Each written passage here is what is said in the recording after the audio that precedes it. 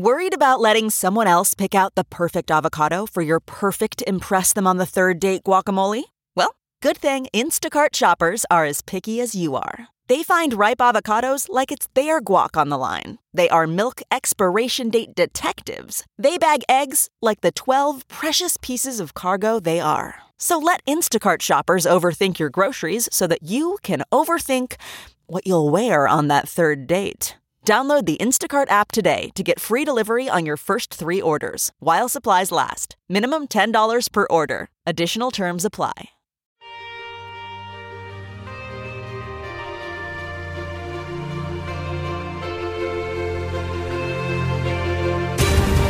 Coming up in this week's Science Revolution, stay tuned for an in-depth show on the new coronavirus and pandemics. Some of the other topics we cover: if Americans die in a pandemic, why you could blame the GOP, could climate change thaw cause a pandemic, and the economics of a pandemic. Plus, Dr. Ezekiel, Zeke Emanuel, on how we deal with a potential pandemic when so many people don't have health care. Stay tuned. So there's this virus coming out of a wild animal market in Wuhan, China, a city of 10 million people, and it has spread literally all around the world. We were just discussing, is it in South America and Africa yet? I'm not certain about those two continents, but I think it's just a matter of time. This thing is moving around. There's 2 considerations here, and I'll get to the second in a few minutes, which is that Wuhan is kind of the Detroit of China. I want to get to the consequences and impact of that. But the first is that if a possible pandemic, in other words, we have 5 cases of this confirmed now in the United States. And one of the people who died in China day before yesterday was one of the doctors in one of the hospitals that's treating these folks.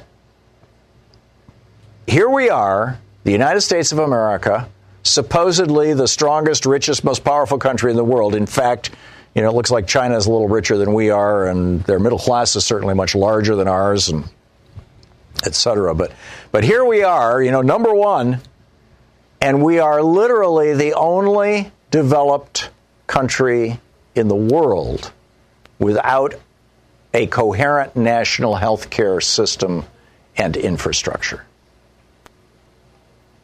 We have 20-some-odd million Americans who have absolutely no health insurance. We have over 100 million Americans, and frankly, I think you could make the argument that it's probably closer to 200 million Americans, particularly if you include the 1/3 of seniors who are on Medicare Advantage using privatized for-profit health insurance rather than Medicare, that probably 2/3 of us are underinsured. Our insurance will crap out if we get really sick. And we're looking at a pandemic? I mean, this is the strongest argument that can be made for Medicare for all. A national single-payer health care system, like Canada has, like France has, like Germany has, like Spain has, fill in the blanks, right? Like every developed country in the world has a national health care system, except the United States. Now, President Obama tried to give us a national health care system. It was imperfect. It relied on the profit motive. It relied on, heavily subsidizing the health insurance industry. But, President Obama tried. I mean, this was, a mid-step, God bless him, with Obamacare. And it would have covered everybody in America. It would have done it twice the expense of any other country in the world, with most of the profits going to the health insurance industry and the for-profit hospitals. But it would have worked. But John Roberts and 4 other conservatives on the Supreme Court blew a hole in the side of that, saying that Republican-controlled states could opt out of Medicaid expansion. And as a consequence of that, we've got tens of millions of people in this country with literally no health insurance and the possibility of a pandemic coming to our shores. And what do people who don't have health insurance or who are underinsured, who have $5,000 deductibles, and they're that 50% of Americans who could not survive a $500 expense? What do they do when they get sick? They stay home. If they're facing an economic hard times, and most of them are, we're talking, the bottom half of America economically, if they don't go to work, they probably don't get paid. because they're hourly rather than salaried employees, or they don't have sick time or sick days, or both. And so, they go to work and they spread contagious diseases. We got 35,000 Americans who die every year from the flu, which is exacerbated by this exact same situation. The cook or the busboy or the person hauling plates around in the restaurant where you're going to eat this week almost certainly does not have health insurance. And if that person has the flu or has a virus or has anything and sneezes on their hands or sneezes on your plate, you wouldn't even know it. And boom, we're getting sick just from going out to dinner. Every other country in the world has figured out that a national health care system is part of their national security infrastructure. And in fact, this is how it was presented by Franklin Roosevelt, for God's sake, when he proposed it back in the 1930s. By Harry Truman when he proposed it in the 1940s. By Lyndon Johnson when he proposed it in the 1960s. The Republican opposition to a national health care system literally goes back a half a century or more. I mean, it goes back to the 30s. That's nearly a century. And a national health care system, first of all, it would cut our health care bill in half. We pay twice as much as Canada pays, and you don't see sick people in Canada as a result of their health care system. You don't see a situation in Canada where people go to work and spread diseases or don't go to the doctor and get sicker and sicker and infect more and more people because they can't afford to go to the doctor. You just don't see it in Canada. We have that here in the United States right now. Odds are the person sitting next to you on the bus or the Uber driver driving your car, particularly if they're in the early stages of an infection when they're contagious but they're not all that symptomatic, hasn't gone to the doctor, won't go to the doctor because they can't afford it. This is in all probability going to turn into a worldwide battle. China is building 2 hospitals right now, and it's going to take them 3 weeks to put these hospitals up around the city of Wuhan. Franklin Roosevelt, in his second Bill of Rights, said health care should be a right. He also said education, including college, should be a right. Housing should be a right. And decent pay in your work, and in fact, the presence of a job should be a right. If the capitalist system, if our economic system fails to provide a job at all, or fails to provide a job that pays well, if it fails to provide a job that pays well, we're going to change the rules of the game so that employers have to pay well.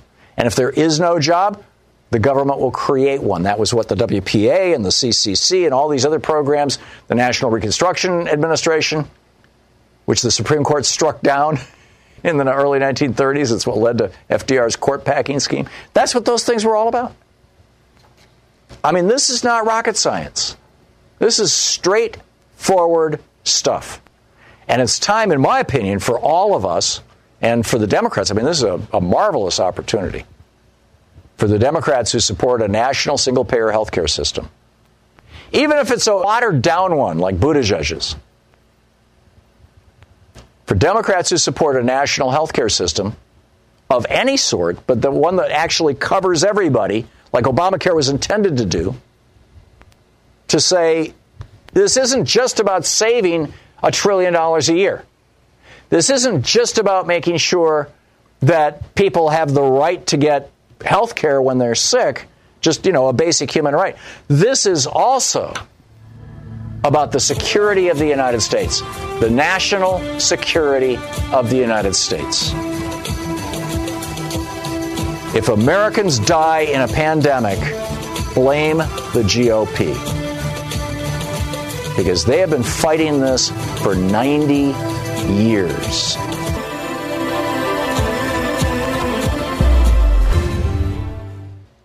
Most Americans have no idea what or even where Wuhan, China is. Wuhan is the Detroit of China. If you think of Detroit, not in today's process, post NAFTA and post WTO and all that stuff. But think of Detroit before the Clinton presidency, before 1992. Detroit was the epicenter of manufacturing in the United States.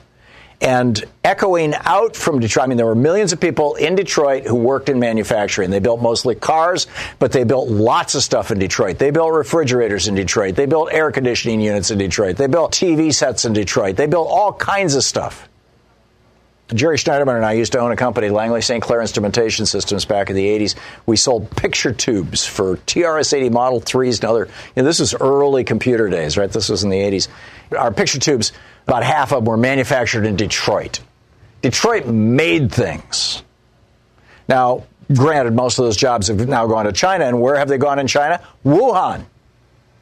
Wuhan is the industrial epicenter of China. And just like, Detroit made things, and draw a 500-mile circle around Detroit, and you would have all these cities in Michigan, in Ohio, in Indiana, where there were secondary manufacturing facilities where they were making car radios and steering wheel assemblies and airbags. And, car radios are now made in China. The steering wheel assemblies are now made in Mexico. The airbags are now made in Japan, actually. We used to make all that stuff in the cities around Detroit. And that's how, so if you think of Detroit in 1991, that's how Wuhan, China is right now. Okay, got that clear in your brain? Now, the question, what if Wuhan shut down? What if it just shut down? What if Detroit shut down in 1991? What would that do to the U.S. economy? I'm telling you, get ready. There's some big stuff coming. But that's the smallest of the concerns. The larger concern is that, this virus gets out and it gets around the world, or another virus gets out. For example, the flu. One of the things that we're learning is that climate change is making for shorter winters, which you would think, since the flu season in the Northern Hemisphere is during the winter, you would think that would mean a shorter flu season. No, it actually turns out in tropical climates, you've got flu year-round. And apparently there's this tipping point where when your summers become a certain length, you end up with flu year-round. And if you have flu year-round, according to Robert Schooley, an infectious disease specialist who is the editor of the journal Clinical Infectious Diseases, he says, it would not be surprising to see a year-round influenza zone expand as the world warms. A warm climate promotes sustained transmission of the flu as opposed to seasonal outbreaks, so we might get flu year-round. Now, what does that mean? Well, currently, this is from an article from Nexus Media by Marlene Simmons. Currently in the United States, the virus evolves for several months during the winter and stops evolving in the spring. Mutations of the flu virus. If the virus continues changing year-round, we could begin to see more dangerous forms of influenza. Isn't that wonderful? They just sawed into some 15,000-year-old glacier ice that they got from the Chinese region of Tibet, these scientists. And what do they find? 33 groups of virus genuses. Now, keep in mind, the species is the smallest subset. So these are whole families, essentially, not using literally that word in the scientific meaning. Groups of viruses, 28 of which were previously unknown to science. The researchers warn that in a worst-case scenario, one or more of these viruses, as one Twitter user said, we've opened up a Pandora's box with climate change. One or more of these viruses might be a human pathogen or a mammalian pathogen that could mutate to be a human pathogen like this coronavirus did in China. Because the permafrost is melting all over the world, Siberia is mostly permafrost, this 75-year-old dead reindeer bubbled up to the surface, and it could have easily have been a 7,500-year-old, because most of the permafrost is 10,000 years old, that had died of anthrax. Now, this part of the world hadn't seen anthrax since 1941. There hadn't been an anthrax outbreak. But 72 nomadic herders, 41 children were hospitalized. A 12-year-old died because this reindeer floated up to the surface, this dead reindeer. And down the road in Siberia, last year, they discovered in thawed-out permafrost a 30,000-year-old giant virus, in other words, a more sophisticated, more modern kind of virus, 30,000 years old, that was still able to infect bacteria or single-celled organisms, amoebas, excuse me. 30,000-year-old virus, still contagious. 22.5% of the northern hemisphere is permafrost. 50% of Canada's landmass. And it is melting right now. Dr. Richard Dixon points out that in some of the melting in northern Europe, it has unearthed bodies, human bodies, that died from the Spanish flu in 1918. In another place, and I'm sorry I don't have the exact city, it's just a reference to it, fragments of smallpox have been found. So ancient diseases or older diseases coming back to haunt us as a consequence of climate change. And in the face of this, the United States is the only country in the world without a national health care system to deal with these potential threats. How insane is that, scientifically speaking, or even just thoughtfully speaking? Sponsoring the interview this week is New Leaf Natural CBD oil.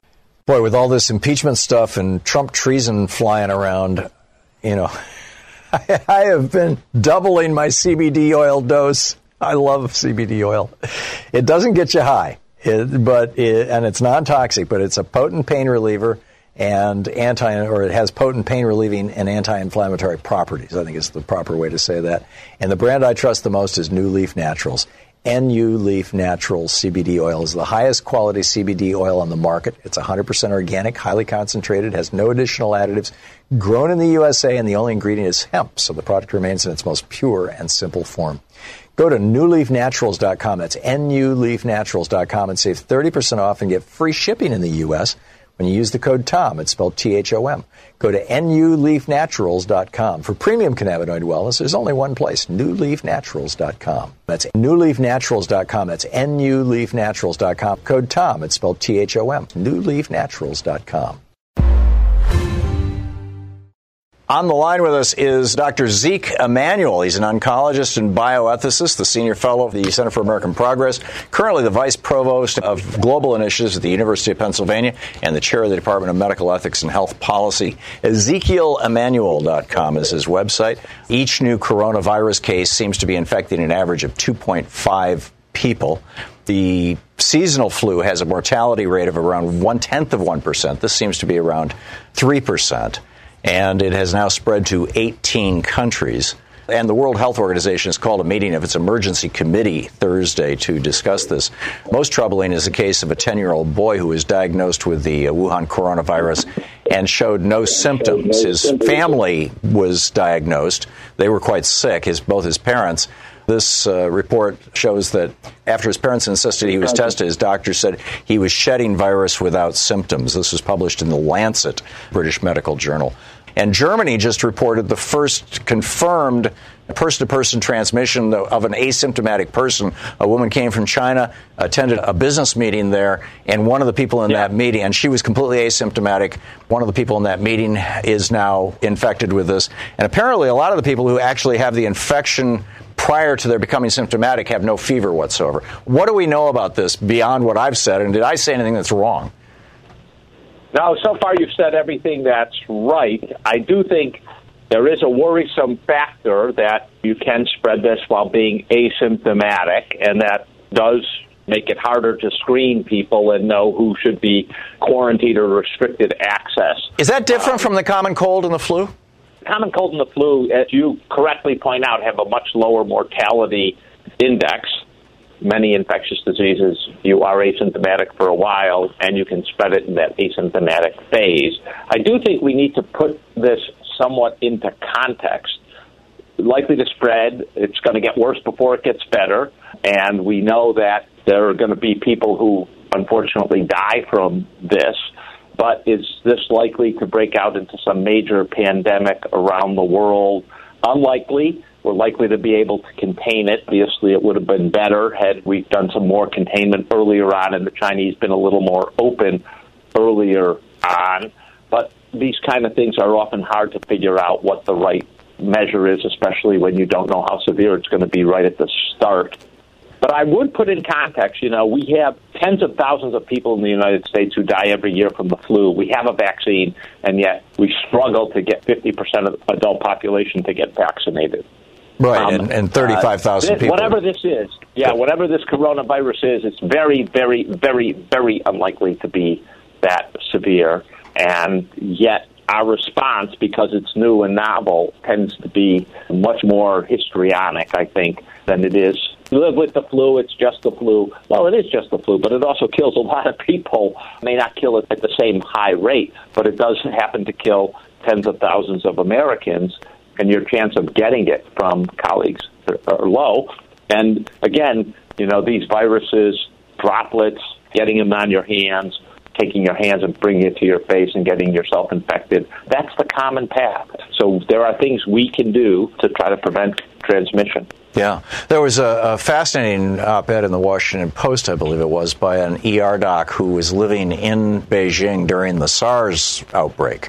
And she kept her kids in the public school, and they started this policy of everybody wash your hands all the time, because apparently the transmission of coronaviruses like SARS and this new one, and the common cold for that matter, isn't so much through the air like the influenza is. When the air is very dry, the flu virus floats around in the air for a while. But apparently it's touching surfaces, and then, like you said, touching your face or your mouth or nose. Yeah. She said that they started just rigorously washing their hands, semi-obsessively, and the result was that not only did nobody get SARS, even though there was one case right where she lived, nobody got SARS, but in addition to that, the rate of common colds in this school just collapsed. If we don't need face masks, we need to wash our hands. Is that the bottom line here? Assuming that it gets here? We need to be more scrupulous about it. First of all, we should not be hysterical that every person with a fever or every person who's been to China has this. And I think a little rationality. China is a country of 1.4 billion people, and we're talking about, say, 4,000 or 5,000 people documented.